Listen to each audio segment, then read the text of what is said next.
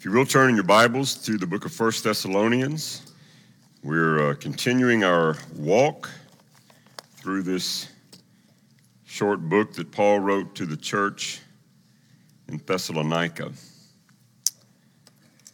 Man, I've loved everything about the service this morning, our singing and prayer time, our time around the table. Thank you, Rob, for your words. I love Isaiah 53. I do want to say a big thank you to Steve Cravens for putting together our singing yesterday. He was sort of our point man and the guy that got it started and promoted it. And we had 11 or 12 churches, I think, represented yesterday. So that was wonderful. And I hope that will just be the beginning of great relationships and fostering goodwill toward one another and possibly working together in the kingdom to reach more lost souls. Thank you, Lindsay. And just rallying God's people together. There's something special about lifting your voice in song together. And we did that this morning already, and we'll do it more. But instead of being a lot of different people when we sing, I see it as just one voice to God, one people, one language where we're speaking to the Father. And so yesterday was just a fantastic time. If you were not here, you missed a beautiful, beautiful event. And Steve's already set the date for next year, November the 11th, I think he said. So it seems too long to wait. Someone said that we ought to do it once a quarter. I don't know. But anyway, that was wonderful. 1 Thessalonians chapter 3. I hope you've enjoyed walking through this little book. I've enjoyed it. I've learned a lot from it. In light of Jesus' return, relationships that matter the most are the ones that you and I need to be cultivating and striving to create on an everyday basis while we wait for Jesus to return. The book of 1 Thessalonians, it's really just a great encouragement on how we should wait for Jesus Christ to return in the very best possible way that we can. So let's look at our text this morning. Hopefully we'll work our way through chapter 3, but let's look at these first 5 verses. The word of the Lord says this: "So when we could stand it no longer, we thought it best to be left by ourselves in Athens.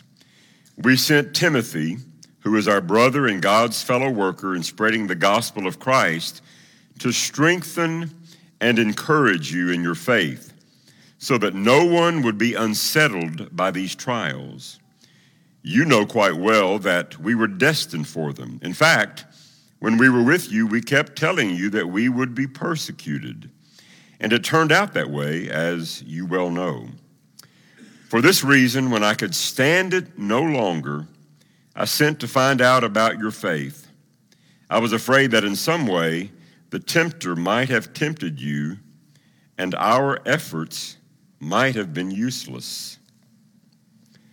So Paul is telling us of his concern for the Thessalonians. He wanted to know how things were going.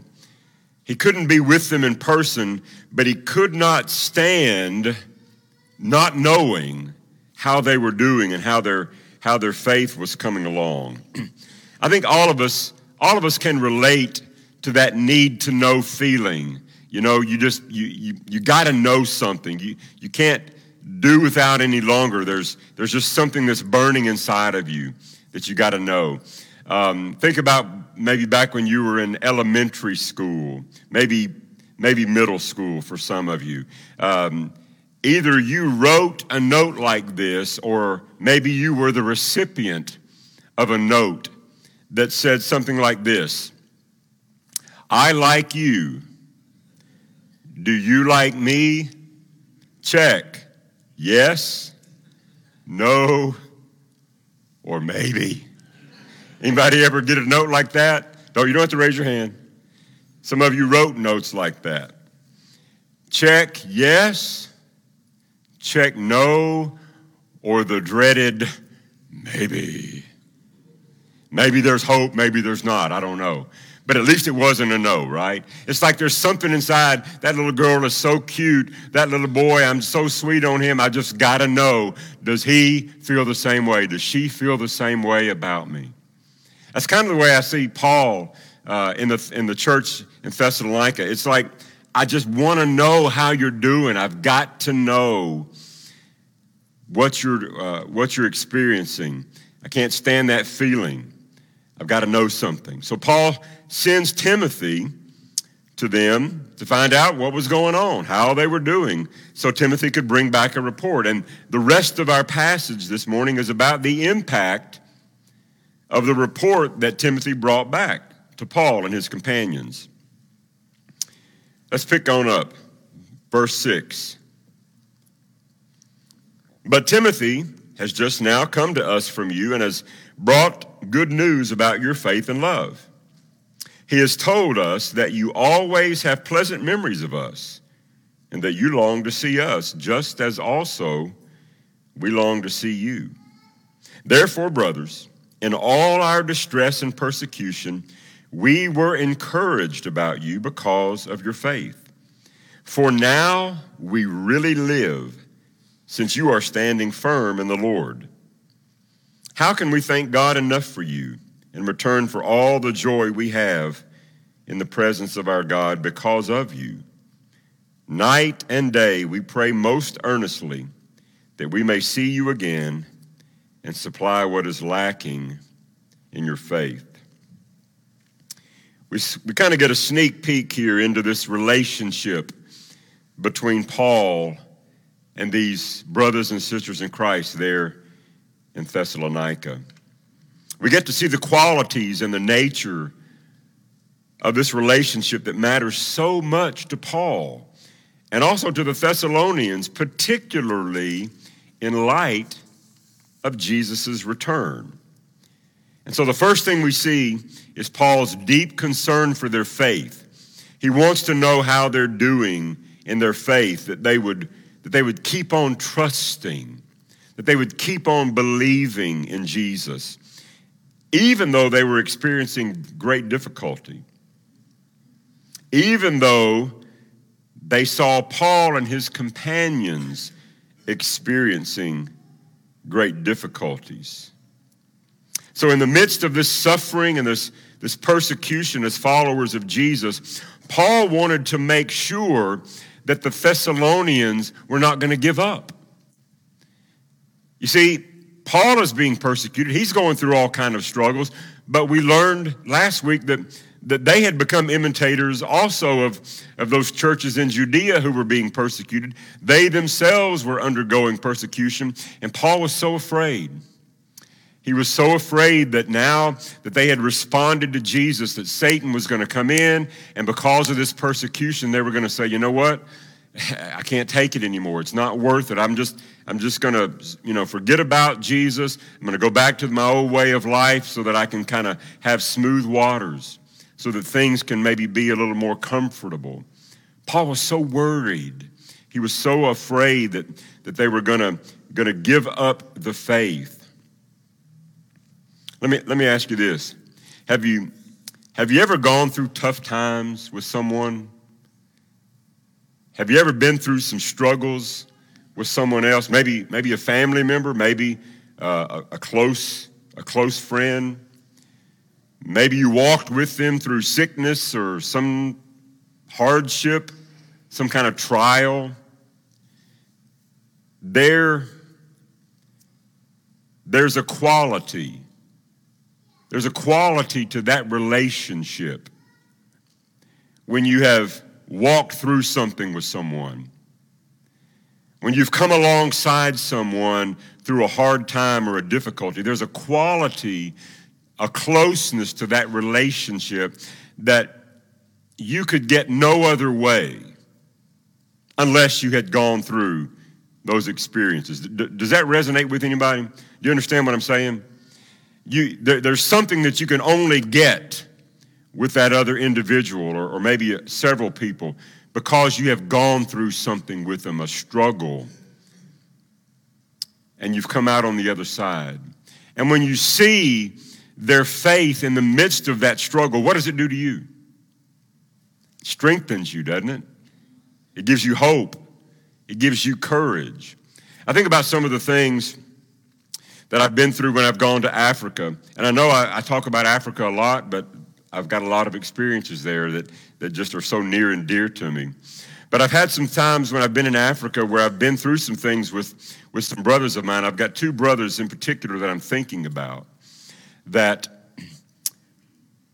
before I went to Africa, I didn't even know one. The other one I had gone to church with. But after I had been on several trips with them, when I see them, when I looked across the church auditorium and I saw this brother or that brother, I felt differently about them.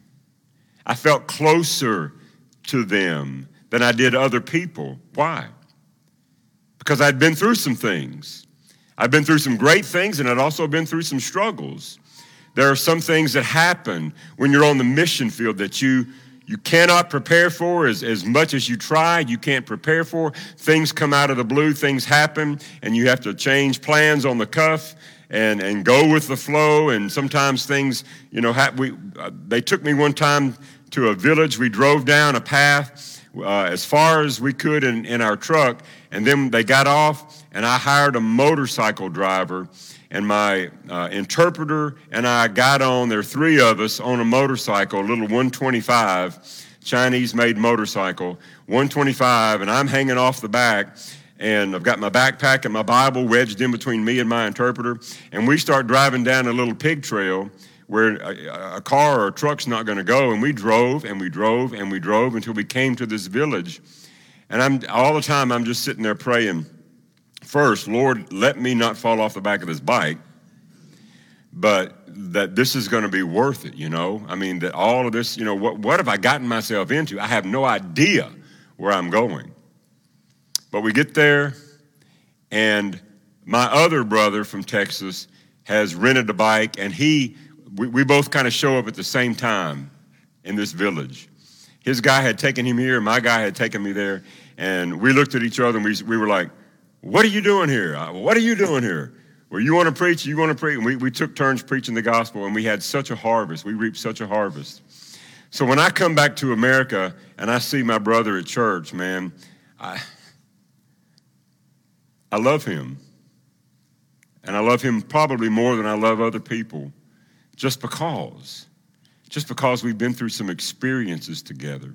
When you walk alongside someone, maybe someone who's struggling with sickness or cancer, and you spend time with them, you go to the hospital, maybe you sit by their bed and you pray with them, and now they're on the mend and they're recovering, and they look at you and they love you in a way that they would never have loved you had you not been there, had you not held their hand, had you not prayed with them. Does that make sense? That's what Paul is feeling. That's the relationship that he has with the church in Thessaloniki. He loves them.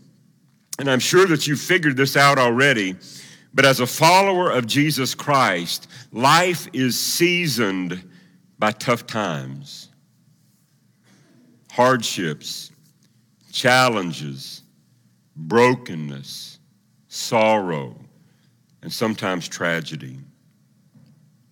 But if we're going to follow Jesus and we're going to reap the benefit of relationships that really, really matter, we need to be individuals that will encourage others to stay true to the faith, even in the midst of difficulty, to hang in there, to walk alongside those who are hurting, to walk alongside those who are struggling, to walk alongside maybe those who are doubting, and encourage them to remain faithful. But the only way that we can do that is to embrace a biblical view of suffering. Did you hear what I said there? The only way that we are able or can do that is to embrace a biblical view of suffering. You cannot help someone who is suffering unless and until you have embraced a biblical perspective on suffering. Have you ever tried to help your kids with their homework? Maybe some of you, maybe your grandchildren, you ever try to help them with your homework? They bring out a paper, a worksheet, and they say, Daddy, I can't figure this out. I need some help. Mom, I don't know what I'm doing here. Can you help me? And you look at it, and you begin to read through, and you, for the life of you, have no idea what the teacher is asking or what they want. And the sad thing is your kid's like in third grade. You know, I'm not talking about high school. I'm not talking about algebra or trig or calculus. You know, third and fourth grade, you look at it and you're like, I don't understand what they're asking. So here's the rule, okay? If you can't answer the question, you cannot help your child to understand the question, right? If you don't know how to figure it out, you can't help someone else figure it out. That's what I submit to you with suffering. You cannot help someone. You cannot walk with someone through suffering unless and until you have a biblical perspective on suffering. And we're only getting just a little glimpse here, a little insight into dealing with suffering, just a little bit. If you really want to read some more about it, read 1 Peter. I think there's only 5 chapters. Read through 1 Peter. It deals with this concept. Hebrews chapter 12 is a commentary there. I think verses 3 through 12. Read that. That really maybe gives us a little bit better perspective biblically about suffering. But in the rest of our time this morning, I want to just give you 3 truths very quickly about this idea of suffering biblically. Verse 3.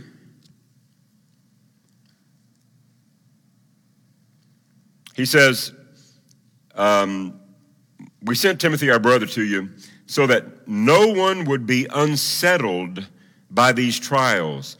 Look at this. You know quite well that we were destined for them.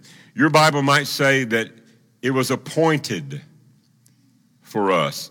So the first truth I share with you is that God appoints suffering. God appoints suffering. He says we were destined for it. For the follower of Jesus, it is our destiny. God had already told Paul how much that he was going to have to suffer for the name, how much he was going to have to suffer for the kingdom. Go back to Acts chapter 9, when Paul was blinded by the light and he saw Jesus on the road to Damascus. Ananias comes to him. He says, "Right, get up, be baptized, wash your sins away," calling on the name of the Lord. Paul was told how much he was going to have to suffer for the name. And you know what? Paul was willing to do that because he realized how great his salvation was. Paul would later write to Timothy in 2 Timothy chapter 3, verse 12. He says, "In fact, everyone who wants to live a godly life in Christ Jesus will get everything they've ever hoped for." Is that what it says? In fact, everyone who wants to live a godly life in Christ Jesus will be persecuted. I don't know if I signed up for that, Jesus. I like the blessings. I love the promise of heaven, but he doesn't say it might come your way. He didn't say there's a possibility. He didn't even say there's a probability. What he said was, in fact,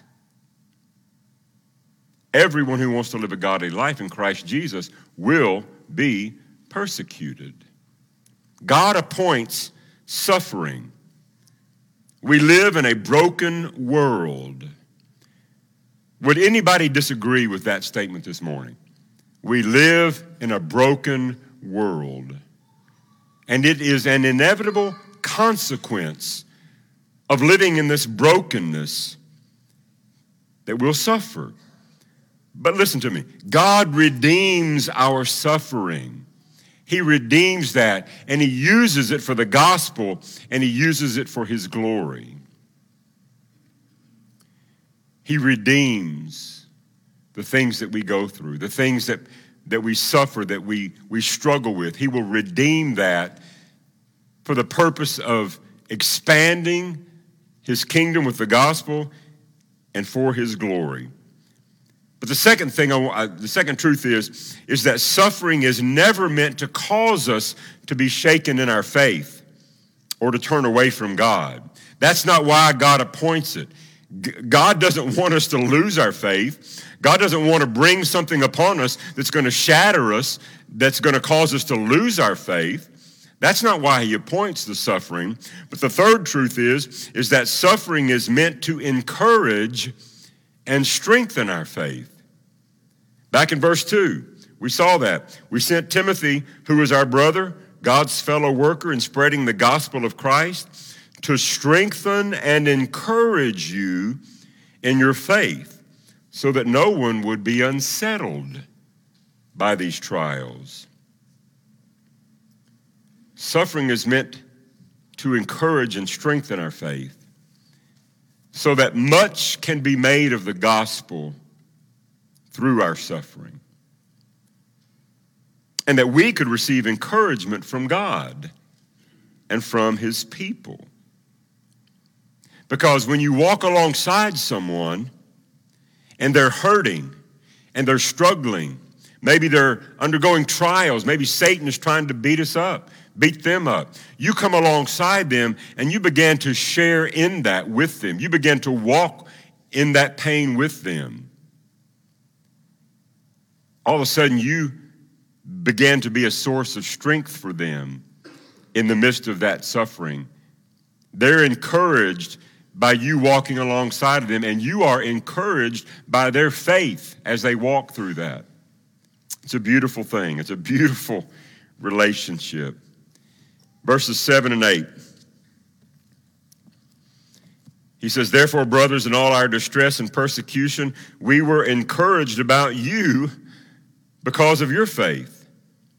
Look at this. "For now we really live, since you are standing firm in the Lord." Paul is so encouraged to hear of this report. Paul is so encouraged by hearing that from Timothy, when Timothy comes back with the report that they're strong, they're remaining faithful, even in the midst of persecution and suffering, they're hanging in there, they're loving God, they're serving him. Paul, when he gets that report, he is so encouraged, and he says, "Now I really live, because now I know." It's not yes, no, or maybe. It's yes. They're hanging in there. Yes, they're faithful.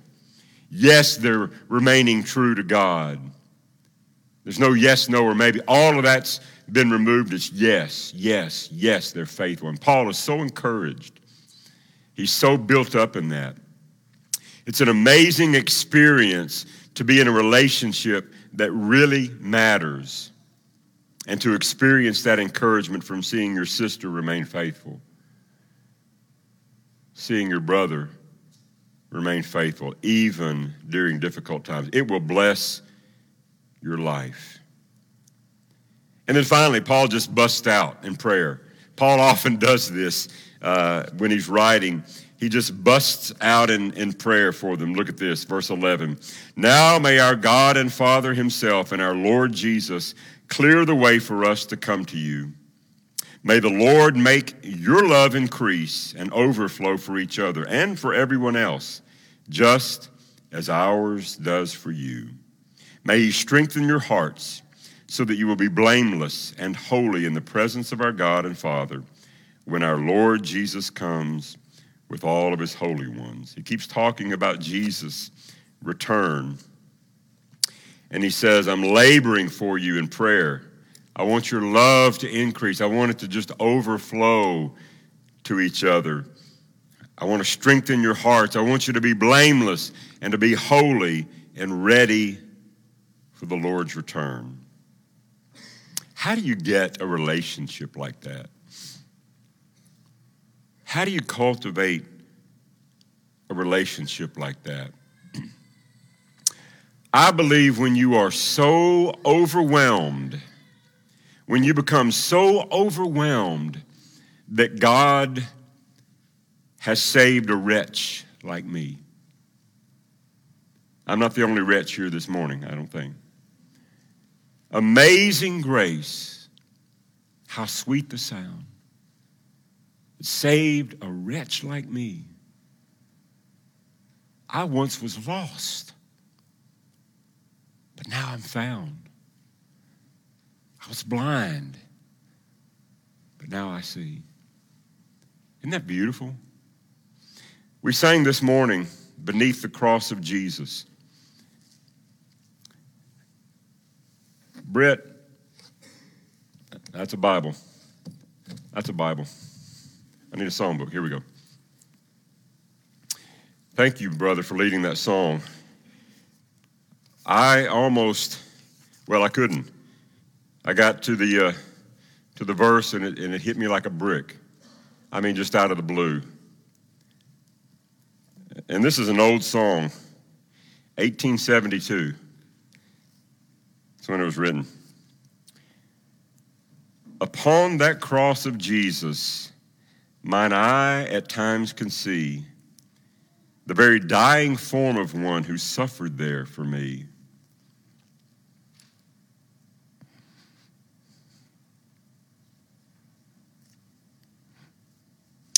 Here we go again.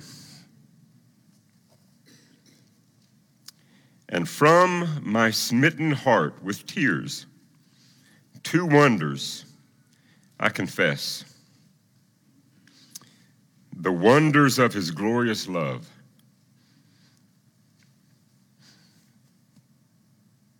and my worthlessness, my own worthlessness.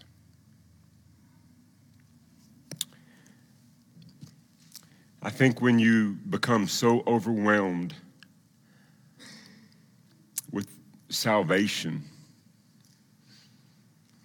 that it just blows your mind. When you look in the mirror and you say, God, why? You stop asking, God, why are bad things happening? And you start asking, God, why would you save a wretch like me?